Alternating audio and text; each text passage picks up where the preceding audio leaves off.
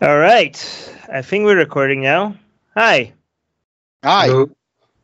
Do you guys want to introduce yourself? Hello, I'm Mohammed, a human rights activist. I escaped my country after confronting an imam on air that Islam is not valid. And now I live safely in Germany. Germany, right. Mohammed Hisham, for people that know Mohammed Hisham, his case was very famous. He openly announced his atheism on live, was it live? Live TV, yeah. Live TV in Egypt, and he had paid a huge price for his decision, and he's one of the people that is responsible for normalizing atheism where it's needed the most, more than most people can say. So thank you, Muhammad, for your activism and for your bravery. I hope you did you. But by the way, did you ever, given everything, all the costs and all the BS that you had to go through after you made that decision, and having to leave Egypt and having to deal with all the processes of seeking asylum in Germany, after all of that, do you regret making the decision that you did, that you went live on there announcing your atheism in Egypt? No, not really. I don't regret it. Especially that it turned out like better than I expected even. Like I thought I will end up in a prison cell for a long time or something, but I got lucky. This is not the situation for other friends, unfortunately. Right. There are people who got imprisoned or stuck in very terrible and inhuman situation. And before doing that, you do it and you know the consequences, you know what might happen, and you are ready to endure them, I guess.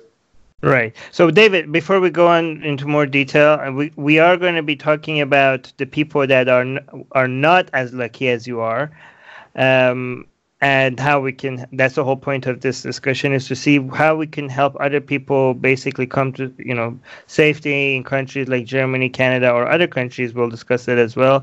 But before we go there, David, do you want to introduce? I don't know if that many people need introduction from you, but just let's do it anyways. So my name's David Silverman. I'm the executive director of Atheists Alliance International, and I'm really, really happy to be here, Armin and Mohammed, because I'm the new incoming executive director of Atheists Alliance International, and I've got a real bug in my brain to save some lives. And I'm really appreciative of you both for creating this podcast. And Armin, this is a great idea for a series, so that we can learn how to make more Mohammeds and get them out of Egypt and all those places into safety. I want to know all about what happened, and I want to know all about how it can be replicated. So Mohammed, just to give you some background, me and David have been talking regarding getting Atheist Republic and Atheist Alliance International to start cooperating with each other and finding out a process coming up with a process that works, that is the most efficient way of helping people, ex-Muslims or atheists in trouble that need to be, moved to a position of safety. Because so far, every time we tried this, we failed more than we succeeded. And there seemed to be the way that we have been doing it, and the way that other organizations have been doing it, is figuring it out after something happens, figuring it out as a goal, like just rediscovering the process every time. And really, a lot of people have had success, but we don't know why we had success in one cases and why we haven't had success. If we study enough of these cases and also try to learn the laws and the people with connections in each high risk location, right? Then maybe we could come up with a process that we think that would work best, but also constantly improving it, constantly trying it, looking at the process, talk to our audience about it, talk to activists like you, and that's the reason why you're here. Talk to people that have had success, getting their feedback, getting them actively involved in telling us what to do, telling us how to constantly change our process, and also not just use it ourselves, like coming up with a process that works. David and I were very clear on this as well. We want to come up with a process that works for us, but also share it with all the other organizations, right? Share it with all, like, be transparent, like, be like, hey, like, this is what working for us, but every other organization that wants to also do activism on this specifically, they could see transparently what we have come up with, and just so they can take it and make it their own, right? Be like, oh wow, Atheist Republic and Atheist Alliance International have shown that this process works the best, and they could just take it without mentioning us at all and just use it if they wanted. Like, we just want this to be out there and come up with not just come up with a process, but also come up with an ever-improving process, right? And again, constantly asking our community for feedback and constantly asking activists like you for feedback, right? So what do you think about Mohammed? Do you think this is a worthy thing to focus on? Is this the right direction? Yeah, it's definitely worthy. I think part of it is awareness. We should raise awareness among activists that they should not risk their lives. That's how I advise many of us. As a rule of thumb, try to prioritize your safety. When you're safe, express yourself. However, of course, there are some of us will always decide to give their life to the cause, and they will be ready to endure all the potential consequences to that. Some of us got executed by governments, assassinated by terrorists, or just went to prison, or had to cave because of threats and the fear for their lives and for loved ones. And sometimes there are people who are in a situation where they are not executed or in prison, but they might be. And those people sometimes will ask for our help. And I believe we should do our best to help them for multiple reasons. First, you would like them to continue their inspiring work. I mean, if they got to be in such dangerous situations, then they are doing something right, and they are forwarding the case and making the world a better place. Right. And we don't really want the government to make an example of them, because usually government or terrorists or whatever, because it negatively affects the cause and defeats our collective spirit.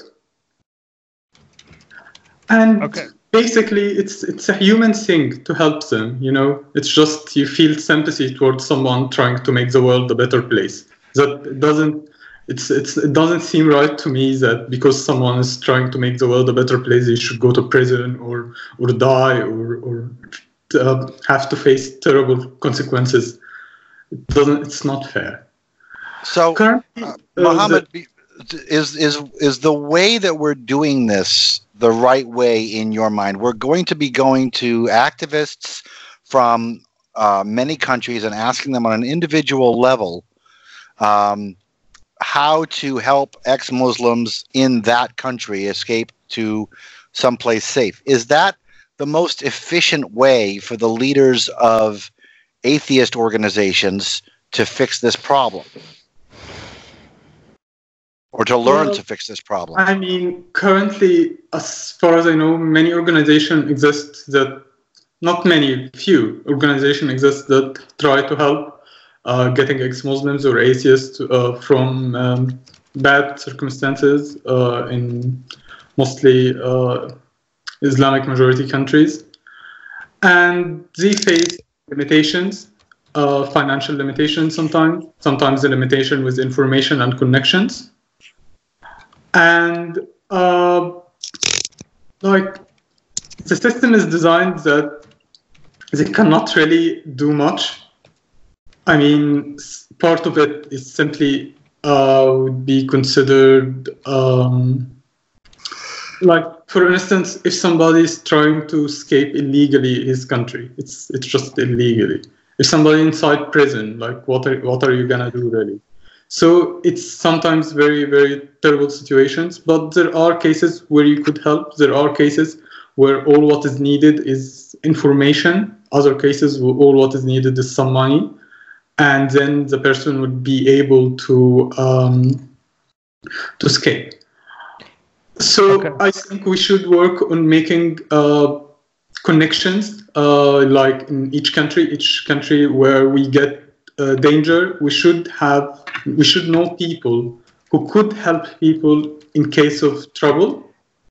We should have, I don't know, like as Armin was saying, we do it on case by case. Like when Sharif had trouble, he had to do a fundraising to have enough money. When I had trouble, we had to do.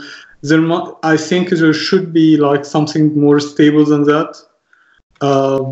And of course, we also should do our best to lobby for our cause, to gain more dedicated supporters to the cause of humanism all over the world, people who would support our cause. We need better lobbying, mostly, I guess. And, yeah. Okay, so here's the thing. So I think right now I come up with every case, every situation. I think there's 10 questions that we need to be asking based on the conversation that we had so far to be able to effectively categorize and, to come up with a good process for every single situation.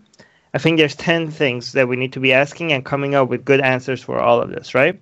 And I think the first one is, based on what Muhammad said, is to put out information on two activists, right? Because this is not going to have that much of a major impact, the first one, but it's a responsible thing to do, just like Muhammad said, is to tell people what the risks are and not to take the risk if they do not wish to. We cannot tell people not to take risk, unfortunately, because some people know the risks and decide to take the risk, just like Muhammad, right? Right. And they're adults, they make decisions themselves. The key thing to do is for us to, if they're taking risks, to take the risk that they know, right?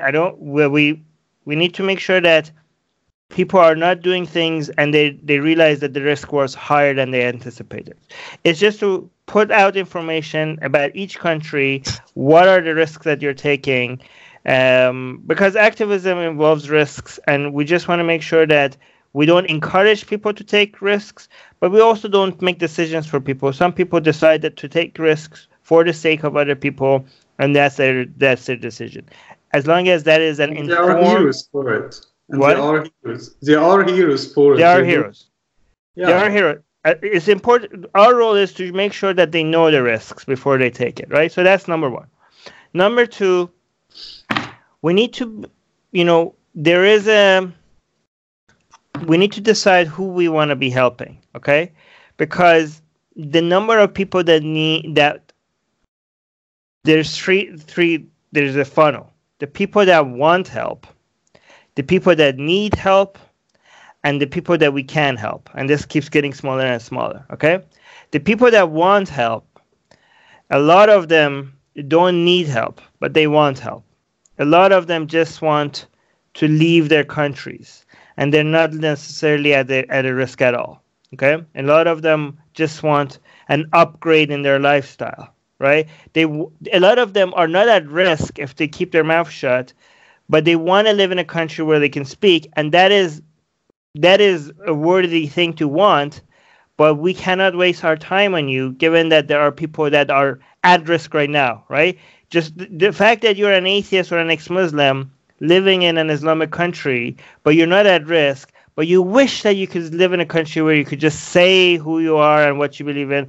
I understand that that's something that you want, but, if don't be quiet, live there, and don't let us focus on people that are in great danger right now, because we have if we're helping you just because there's something you want, then we don't have unlimited resources. That is coming at a cost of us focusing on somebody that is in danger right now as we speak. Okay, so we don't want economic migrants. We do want to focus on people that have actual refugee. There will be actual refugees, not people that pretend to be refugees, but are actually economic migrants. And I am biased towards actual activists, right? Like if we have two cases there's never going to be two. This is just hypothetical. There are two cases that are equally that are at equal risk, and we only have time and resources for one of them. One of them was accidentally is in danger, but one of them is a fellow activist. Then I do want to focus on the activists, right, rather than somebody that is accidentally was outed. Again, this might sound cruel, but I'm talking about if we have limited resources and we have to pick one, then I do think we should focus on the activists. Another thing is that going to number 3 is we have to see what is the situation and what is the risk, even if two people have the same. Two people are both, let's say they are at risk. Both of them are in danger. Both of them do need help. Again, unfortunately, we don't have unlimited resources. We have to come up with a process where we can evaluate the risks that each one is in and focus on the higher risk individual, right? The person that is in more immediately needs more immediate attention, right? Then we have to ask, okay, this person, yes, is at high risk, need immediate attention, but can we do anything? Right? Like Muhammad says, sometimes some person is at a lower risk, but there's something we can do compared to the high risk person that there's nothing we can do, right? So in that situation, we might want to focus on the lower risk person because we have determined that there's something we can do, right? And there are some cases that maybe us working on it will bring a person into higher risk. It actually might hurt their case, right? Maybe there are governments that, let's say we focused on somebody, and there's somebody in trouble, and now we're focusing on somebody, and now the government is now paying more attention to that person because we focused on them, right? We're actually hurts the person's scenario rather than helping them. So we need to figure out how we can determine that based on the country that we're, and then it depends on the country, right? For example, in Iran, if we focus on a case, the government all of a sudden notice something and pay attention to that case, and we don't want to do that. But in Pakistan, it's different. In Pakistan, the government wouldn't be as big of a danger to somebody than a mob, right? Then the government arresting somebody might actually be a good thing because this person was at risk of being killed by a mob, and the government would never kill them, and the government arresting a person might actually put them in a position of safety. So again, we have to come up with, we don't know, we have to come up with different answers, different solutions for different countries, right? So let's talk about Muhammad's specific situation then. Well, let me let's do that. But let me just tell you what other situations are. I'll tell you really quickly. Then once we decided a case that yes, this is a high risk situation. Yes, we can do something. Yes, we're not going to hurt the situation. Now they have to ask, what is it we can do? Do we need money do we need to send the person money? Do we need to bring a lot of attention to the case? Do we need to get lawyers for this person? Right? Then another question is, what country are we talking about? Is the answer is that we need to get them out of there? Where do we need to get them to? Is the answer always Germany and Canada and Australia? Or can the answer sometimes be, Bhutan or some other countries that might be easier to get into? Rather, if we just focus on first world countries, maybe we're actually making our process a lot more difficult. Maybe there are other countries that are easier to get into, and they're lower risk as well. Again, who do we know? We need to find connections. We need to find lawyers, reporters in each one of these countries. We need to build a list of connections that we have, and we need to know which connections are we going to use for which case. Okay, so sorry, David. Go ahead. What did Ali say, Armin, when we were on the podcast together? What did Ali call it when you went on and on and on and talked? You called about. I just wanted to give us a framework, though, because we do need a frame before we do need a framework. So Muhammad, what I want to know is what was done to help you escape? Well, how did you get out? Yeah, first of all, I had friends around me back then, and they were very wise, and they told me very wise advices. One of which, like, after that show went viral and I appeared on another show and I became relatively known in Egypt and known in the atheist community internationally, I just basically decided to hide online, not to make any social media appearances. Like it was very hard to find my social media contacts, and that in a way reduced the heat, because usually when people start to be active on social media, that increases the danger. And that also helped not to be active, to escape, to hide on social media, keep a very low profile. And afterwards, I needed some money to be able to escape the country, because my money, in a way, got confiscated by my family. And that was basically what was needed, actually. So how did you get out? Who gave you the money? Sorry? How did you get the money? A fundraising.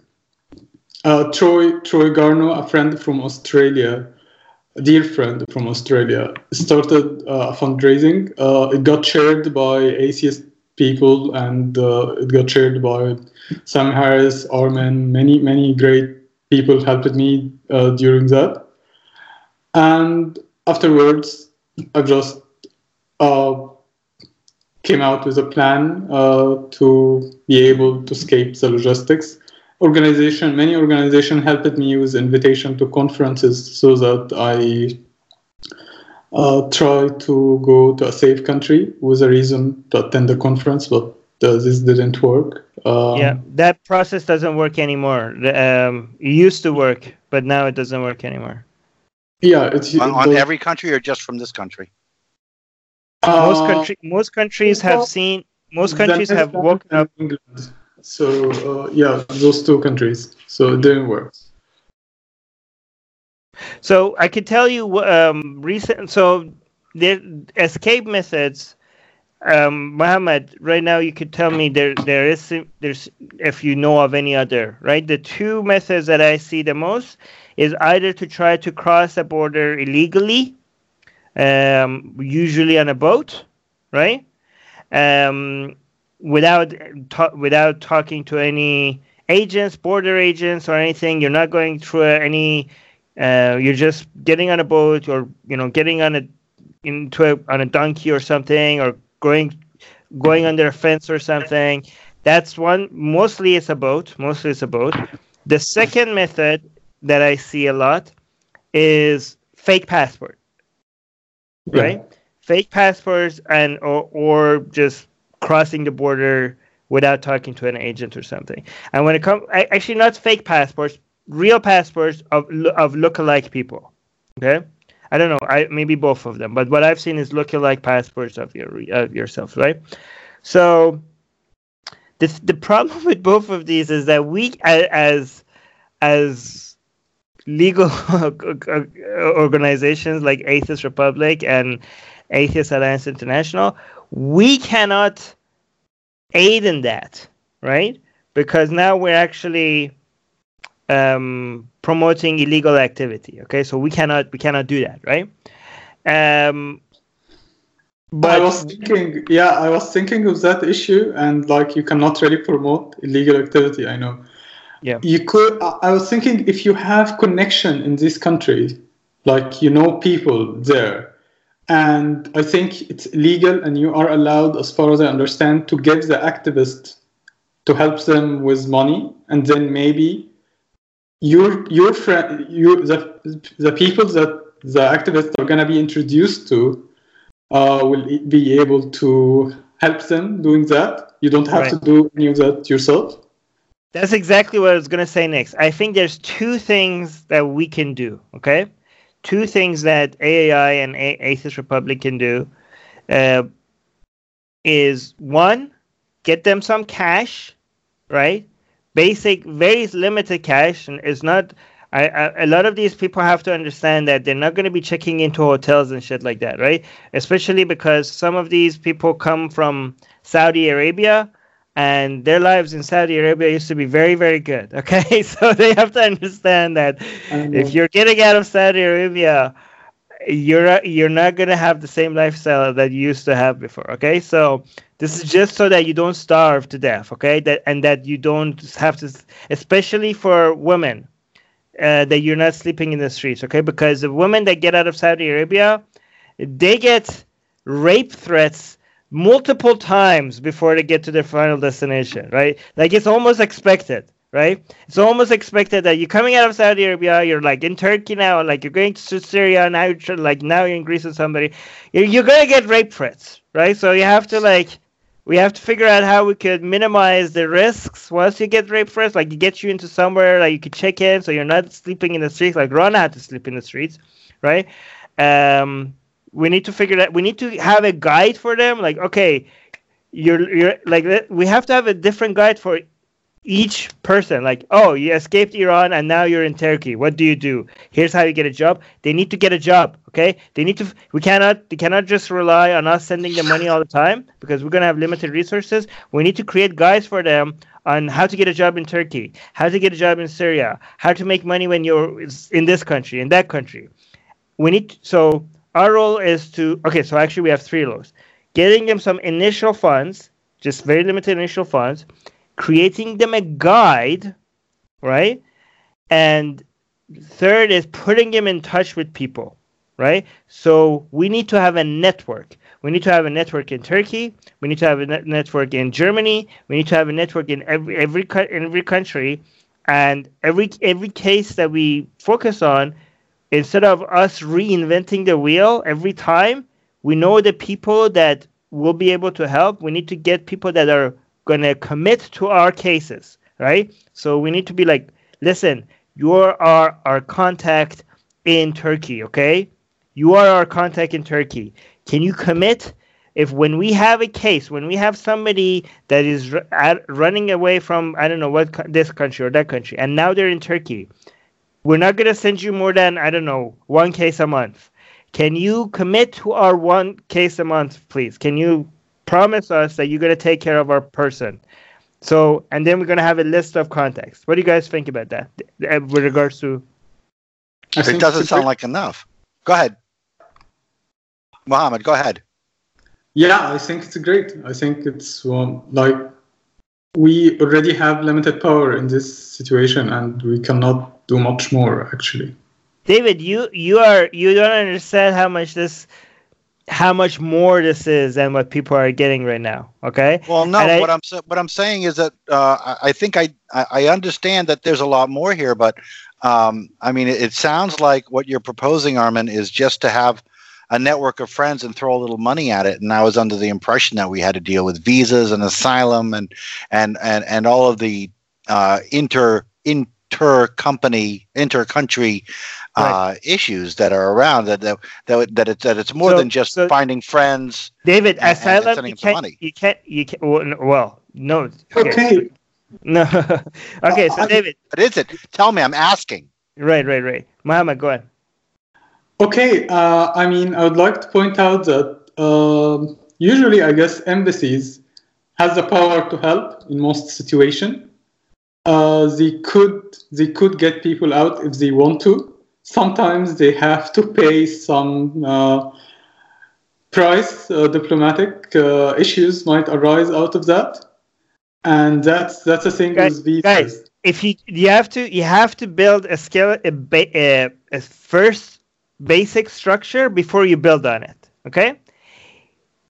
You have to, based on the limited resources that we have, we will say like, this is what we can offer right now, and we test it, and then we can keep adding to it. If you try to do too much right from the beginning, that comes at a cost at the number of people that we can help, right? And when I say, so you say throw money at it. Oh, you were just going to throw money at it, David. That is just the main thing that they need. If they are out, that is what they need. There a lot of the things that has to be done by them. Okay, a lot of the things has to be done by them. We cannot just be like, hey, somebody come pick me up. All right. There needs to be an effort from their part to meet us halfway. Okay? Look at Muhammad's case. Look at Rana's case. These are successful cases. Okay? The reason why they're successful cases is because they did a lot of the work themselves, and they told people exactly where others could come and fill in the gap. Rana did most of the work. The only thing she couldn't have done herself was that extra little bit of cash.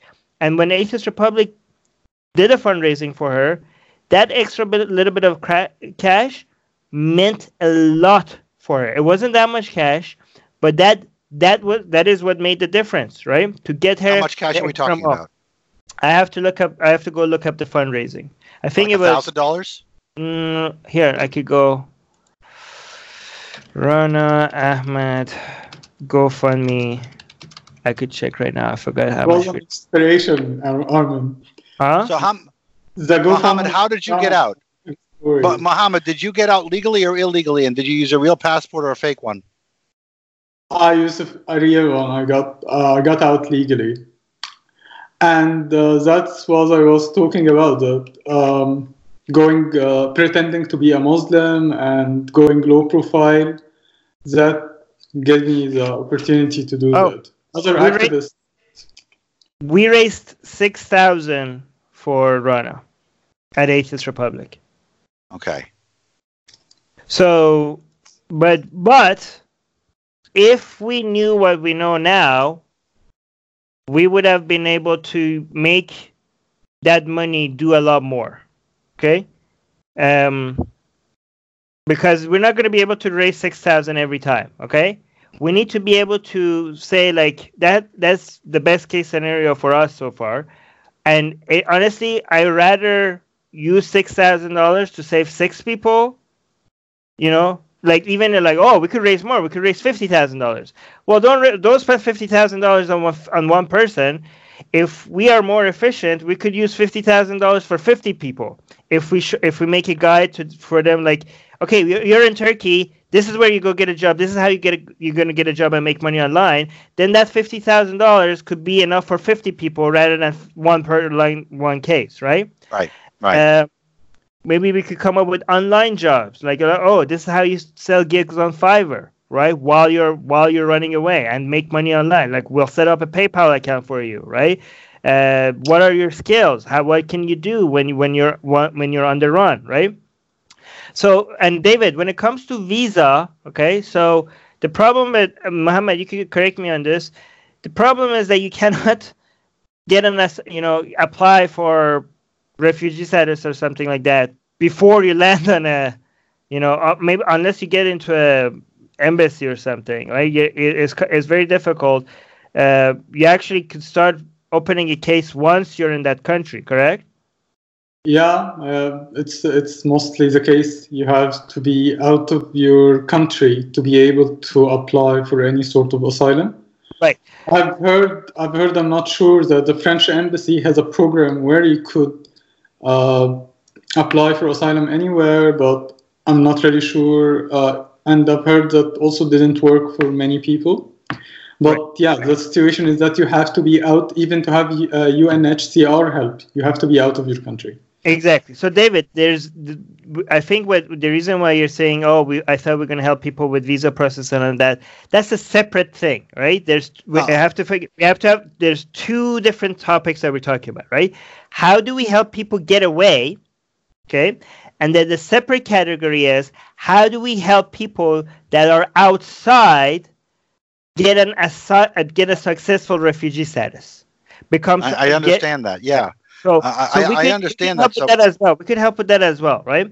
And that's it. But I think the more immediate situation is to get people out when they are at risk of dying or being in prison, right? And getting people out. Unfortunately, you cannot apply for asylum status or something like that when they're still not out. Okay. I understand. Right. So the process of helping them with legal processes and getting them visas or getting them getting them into court system and getting them a refugee status, that comes after they're already out. I get it. So when you're in the country and you're trying to get out, and you're trying to get out illegally. So when you're in the country and you're trying to get out legally, let's say you're in so you were in Egypt, right, Mohammed? Yeah, I'm Egyptian. Okay. So if you wanted to leave, what made your exodus legal, and would it still be legal today? Well, I mean, legal. To be legal, really, because even the way I got out wasn't 100% legal. I mean, but anyway, what makes it legal is to have a normal. I'm not sure. I mean, I don't think that there is anything that would actually make it 100% legal, because you get a visa for tourism, for instance. If you manage to do that, and let us say you got a visa for tourism and you went to the destination country, let us say any country that Canada, for instance, and then you're there and you say, oh, sorry, I'm not here for tourism. I'm here just because I'm escaping persecution, or some people were after me and want to kill me or whatever. That little part wouldn't make it legal. You know, well, what I'm thinking about, what I'm trying to think about, what I'm worried about is you're in Egypt and you're an ex-Muslim and you want to leave the country. Let's talk about that piece. I understand once you're out, you have to do a whole bunch of asylum stuff and all that stuff. What I'm looking for is at the airport in Egypt, when you want to leave and you're going through customs, is there anything stopping you? And is there anything stopping you now? Depends on the case. Okay, really so what would stop a person who's an ex-Muslim in Egypt? Things that will stop you. Some people are in a terrible situation where if they went to the airport, they would get arrested there. Right, like Sharif Jabber, for instance. There is a prison sentence of 3 years on him, so he's escaping literally prison sentence. Other friends, they have something called the travel ban. So if they went to the airport and tried to leave the country, a security officer will take them to an office and put them and let them stay there until their flight passes, and then release them from the airport. That's a travel ban. That would make it harder for them. And the problem, Mohammed, the problem is that the people that we need to help the most are the people that probably would be stopped at an airport. Yeah, exactly. And you have also other situation, or like that is the most situation. Let us say the government is not really aware of you, or currently they are not after you. Still, to get a visa to a safe country, that is not easy. What is involved with that? Tell me about that. Well, usually when you are an activist and you're really escaping and you wanna, like, you're escaping for your life, it's usually you don't meet the requirements for a visa. So you are in a tough situation, and your life is not so stable. And in order to meet all the requirements, let us say for a tourist visa, you need a degree of stability in your life. So, funds being deposited in a certain way in a bank account, having regular income. Regular income, job, whatever. And you're talking about people, for instance, who got kicked off of their job because he's gay, or because she's an atheist, or so the situation is not always easy to manage to do that. The reason again, this is Egypt. As soon as you move to another country, everything now is different. If you go now to Iran, Now everything is different. Now we go to Pakistan, everything is different, right? And the reason, David, I want to rely on local networks with each one of these countries is exactly for that reason, okay? Because not only I don't want us to reinvent the wheel. The wheel keeps getting updated every year for each one of these countries, right? The situation that we have in Iran this year is different from what it was last year, and nobody is going to be able to.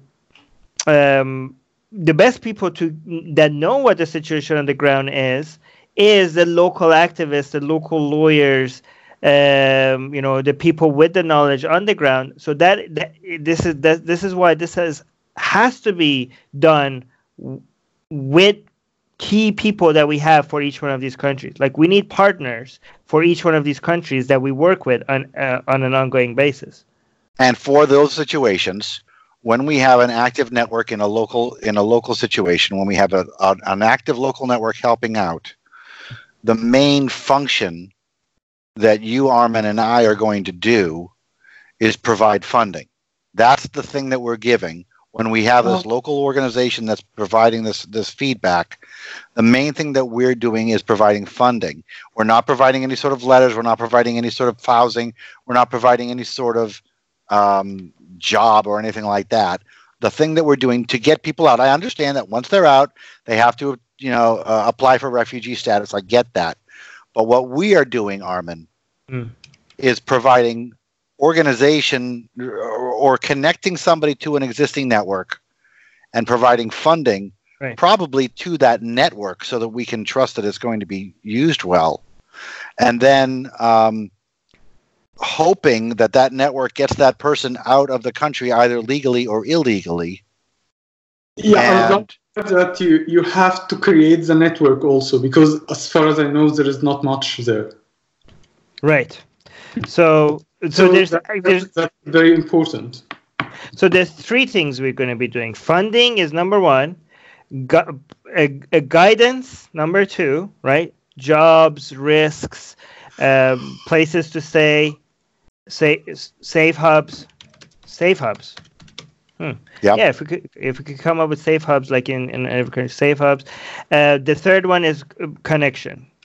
So build a network, and as soon as the case, so funding, guidance, and connection. Funding, guidance, and connection. And this is we could start with. As we keep going by, we might come up with number 4, number 5, number 6. But I think based on what David just said and based on what Mohammed said, I think these are the three things that we could focus on: funding, guidance, and connections. And we would do that in all the countries. That would be ubiquitous in all the countries. The local organizations would be different and the procedures would be different, but the actual functions that AR and AAI would be doing would be the same in all of the countries. Right. Okay. Yeah, that's good. That would make it, that's a good way to look at it. Yeah. Okay, so now talk about the exposure that AAI has to the United Nations Human Rights Council. Can we use that? I mean, I want to use that. I will use that. We will use that to interface with the embassies, so that we might be able to get some embassy help. Does that make sense? Does that make sense? That might make sense. That would be more. Countries. That would be very helpful when they're out. After they're out.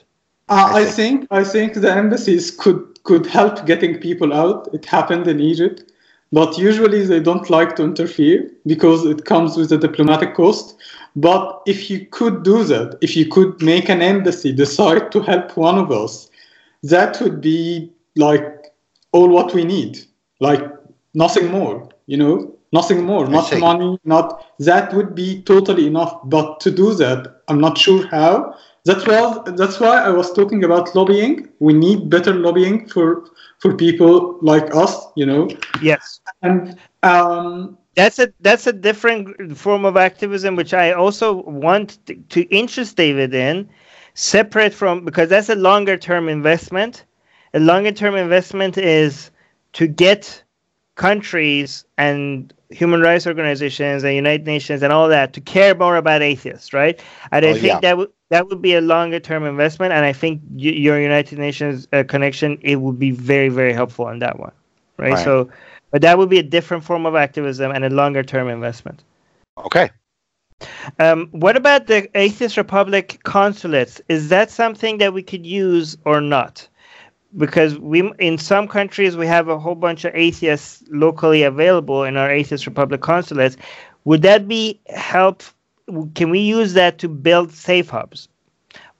I don't know if we can, because if we do build safe hubs, we need to be very secretive about that, right? So it needs to be only a few people are aware about where these places are and who's involved in it, because if more people know about it, the higher chances of it leaking, and we might be putting people at risk. We might actually be guiding them into a trap rather than actually moving them to a safe hub, right? So we might not use the consulates for this, because maybe we want to have a very limited number of people aware about where these safe hubs are. But go on. Yeah, I mean, I'll just talk about my experience in Cairo. After I went to the shows, people were telling me, like, now you will get arrested and it's better to relocate and go somewhere else. And some of my friends in Atheist Republic have actually offered me their houses and offered me to go and stay there in case something terrible happened or whatever.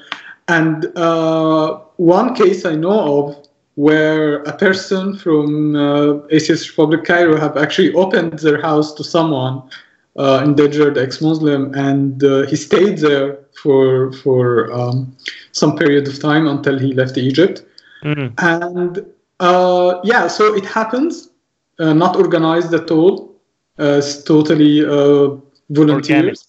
Yeah, but it could be some of people in there could be of help. Like we're talking about building networks. Mm-hmm. So maybe you have a bunch of atheists in here. At least one of them or two might be able to provide a degree of help. So maybe the people that we didn't set up, the people within the consulates that organically just helped and it worked out, then that's already like I was thinking about a vetting process. But if somebody has successfully done that, that's the best vetting process. We can know that this person is not a government agent or something like that, because they have already helped an atheist stay there for a while, right? So we could just go with people that have already done that and be like, hey, can we come up with if you're interested in working with us on an ongoing basis, like if you have a couch or extra bedroom, would you be willing to offer this place? Because we also would be saving money, right? Because instead of paying these people to stay at a hotel, if they could just stay with the local atheists, then the money that we are raising for them will stretch longer, and we would be saving money that way. We would be able to help more money. Again, people, when I say save money, it's not that we don't care about people's lives. We care more about money than people's lives, right? It's about the money that we have could help more people if we come up with ways that we could save money, okay? People think like, oh, wow, like Armin cares more about saving dollars than people's lives. No, okay? We're going to have limited resources. It needs to stretch. We need to be able to use it on more people. I think you just want money more than saving lives. I think that's all about it. Yeah, that's why. Okay, never mind. I'm not going to. So tell me, Mohammed, about leaving Egypt illegally.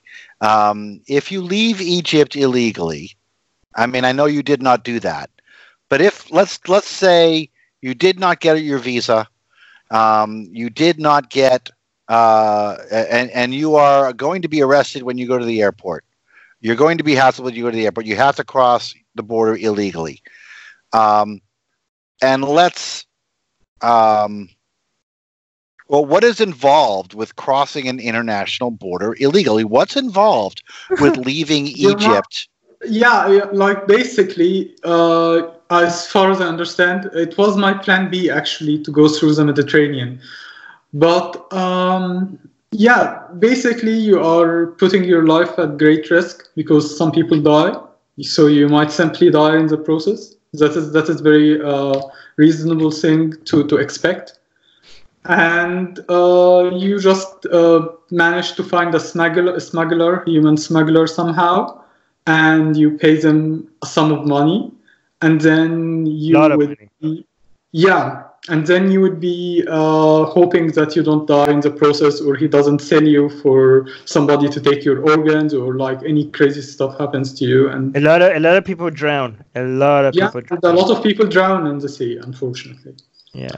So I mean, the smuggler. Wait a minute. Why would you drown if you pay a smuggler to take you across the water? They spend a lot. They try to cut costs on their boats. And they usually overcrowd, like they go way beyond capacity on these boats, way beyond capacity, because they're trying to make the most money and spend the least amount. So safety-wise, these boats are the most dangerous way of getting across the sea. And then the fake passports and the fake papers, that also could be an option.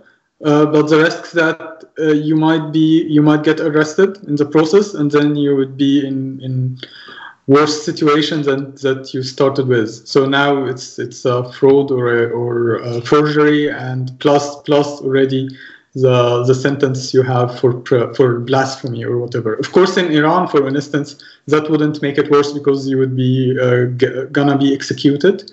In Saudi, also executed. In Egypt, it would be worse because, like, you might get up to 5 years in prison.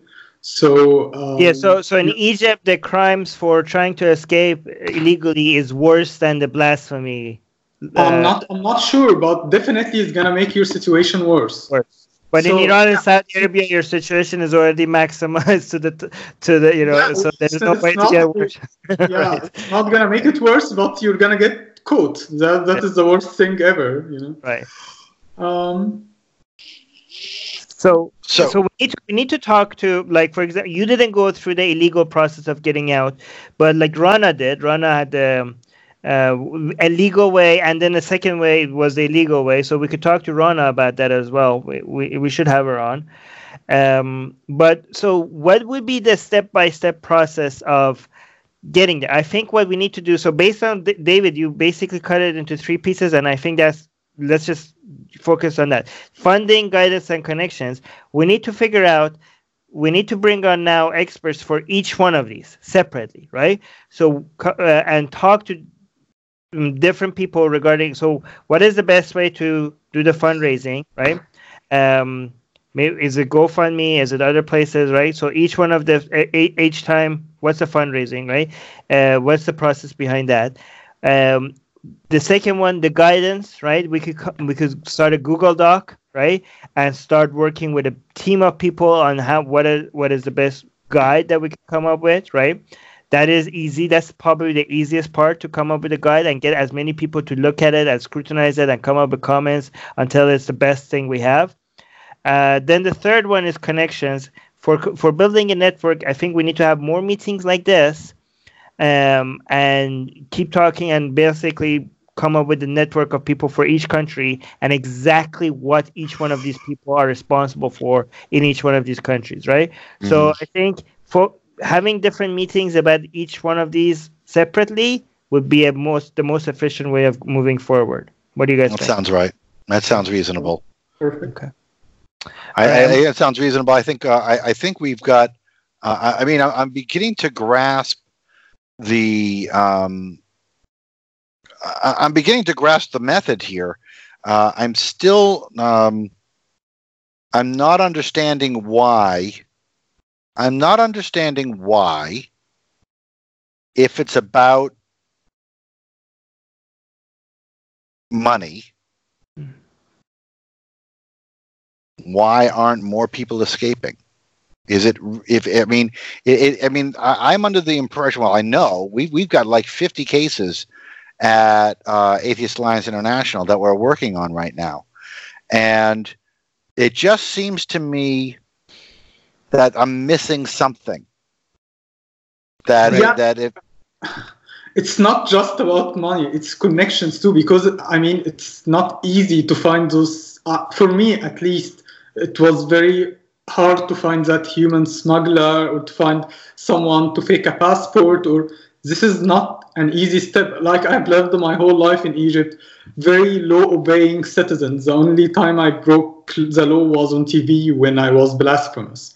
So I didn't get to know in my life any, like, I've never even smoked hash or something because that's illegal in my country. So that's Seattle. I don't smoke, and I've never even, because like I obey the law. My friends are all like me, and it's just, so sometimes the connections is very important because you don't know any other way. You don't really know how to go through these ways, So you're saying, Mohammed, based on your experience, other than the funding, the connection, the third option, that is a good thing to focus on, to provide people those connections. That is a key thing to focus on. It's very important. Okay, good. All right. And David, if there is something like I think like you're looking at this and you're thinking like, we could do more. This is not enough. But if we figured out what is number 4 and what number 5 that we could add to this, we could just add, once we figure it out, we could just add to it, right? You know what I mean? Like, once we figure out what is that number 4 thing that we could do in addition to the funding and guidance and connection that is going to make a major difference, we're just gonna have, well, here's number 4, right? Based on what we know right now, these are the 3 areas that we could help, but we will learn more and we could adjust accordingly as we keep working on this. Absolutely. And as far as from what I'm hearing, the establishment of an actual underground railroad is possible, but we have to do it on an individual country by country basis. Right. But I believe from this conversation that establishing a network establishes the railroad. Establishing the network inside the country and establishing the funding from outside the country creates the mechanism for a lot of people to leave. And that's where we're going to get into your economies of scale, Armin, where $50,000 gets out 50 people instead of 5 people. Right. So it's all about the organization. It's all about the local network, finding the guy with the fake passports, finding the smuggler, getting everybody connected, finding the safe houses, all of it. We can't hold back. We have to have all of the options available, and that means we're going to have some sort of a centralized, maybe even a decentralized, but centralized sources inside each country, where we can send people who need our help to, and then those people would help people based on their local needs, based on the specific needs, whether you could leave legally or illegally, whether you could cross the border on foot or on boat, whether you need a smuggler or a fake passport or you just need a visa. Once we make those connections, then we push in the money and we use the vetting process from the local networks to do the vetting. Right. If we do this correctly, we could make a machine. Exactly. And we also have to find out the best way to get the money into their hand. Because one thing I did, I used Western Union I got the money from GoFundMe and sent the money to Rana through Western Union, and Western Union took a major cut from the whole thing, right? So if we could... Western Union might not even work. Sometimes it will not work. It will tell you you're not related to this person and you cannot send them money. So to transfer the money, that's sometimes not easy.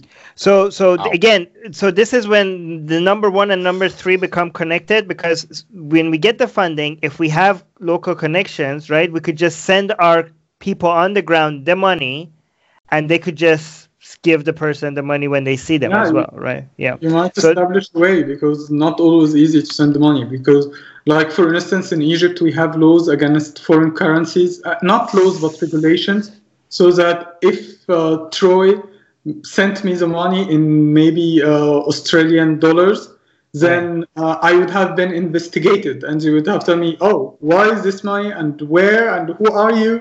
and then that's over. That would be my story. And guys, this is why it's going to be very, very, very important to rely on our local networks, not just to help the people on the ground, but also to before we even start picking up a case, for us to vet the people that we're helping.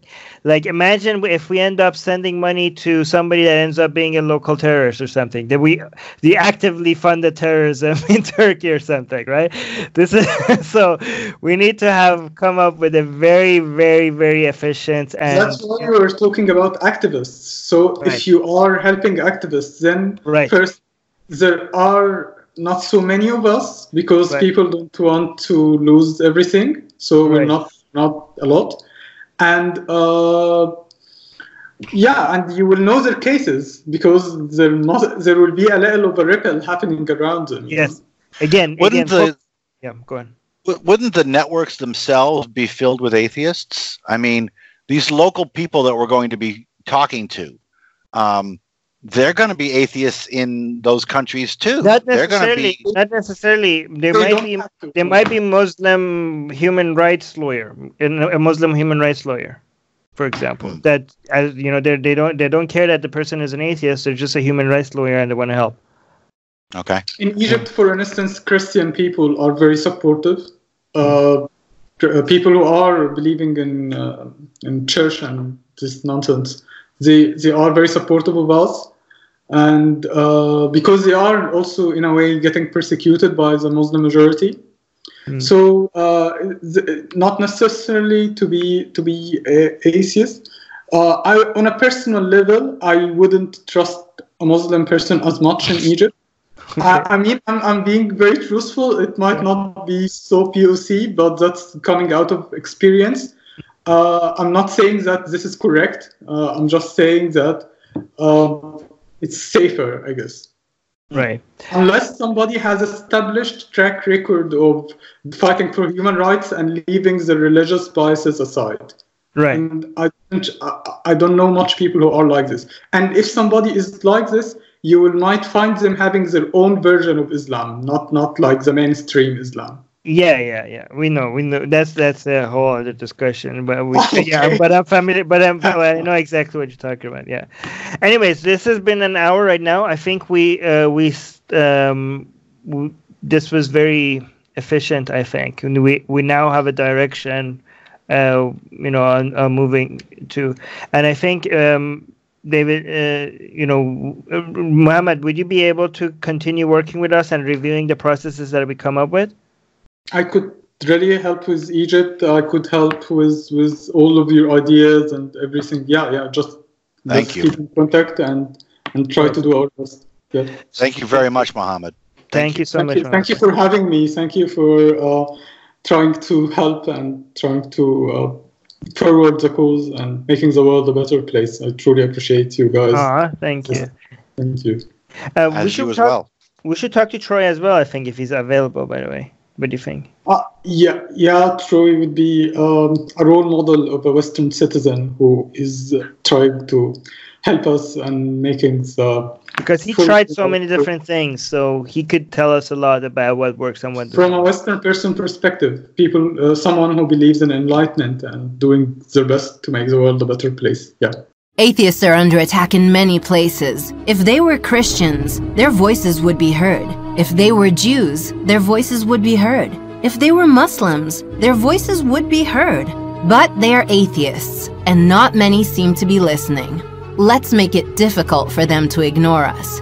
We have built a global community, and now we are tearing down geographic, cultural, and language barriers so we can find each other and support each other. In the last decade, we have built the largest atheist community in the world. Now we're doing the same in other languages. With your help, we have started Atheist Republic in Persian and Arabic. انضميت مؤخرا لأسرة Atheist Republic وحيصير عندي بودكاست باللغة العربية. As we grow, we can dedicate more time, staff, and resources to start doing the same in Spanish, Portuguese, Malay, Bengali, Urdu, Hindi, and other languages. We are providing community, support, informative content, and amplifying the voices of those who need protection, especially in countries where people feel isolated simply for their lack of belief. We want to be there for them, and we are only getting started. Help us get there. Check in the description for ways you can support our projects.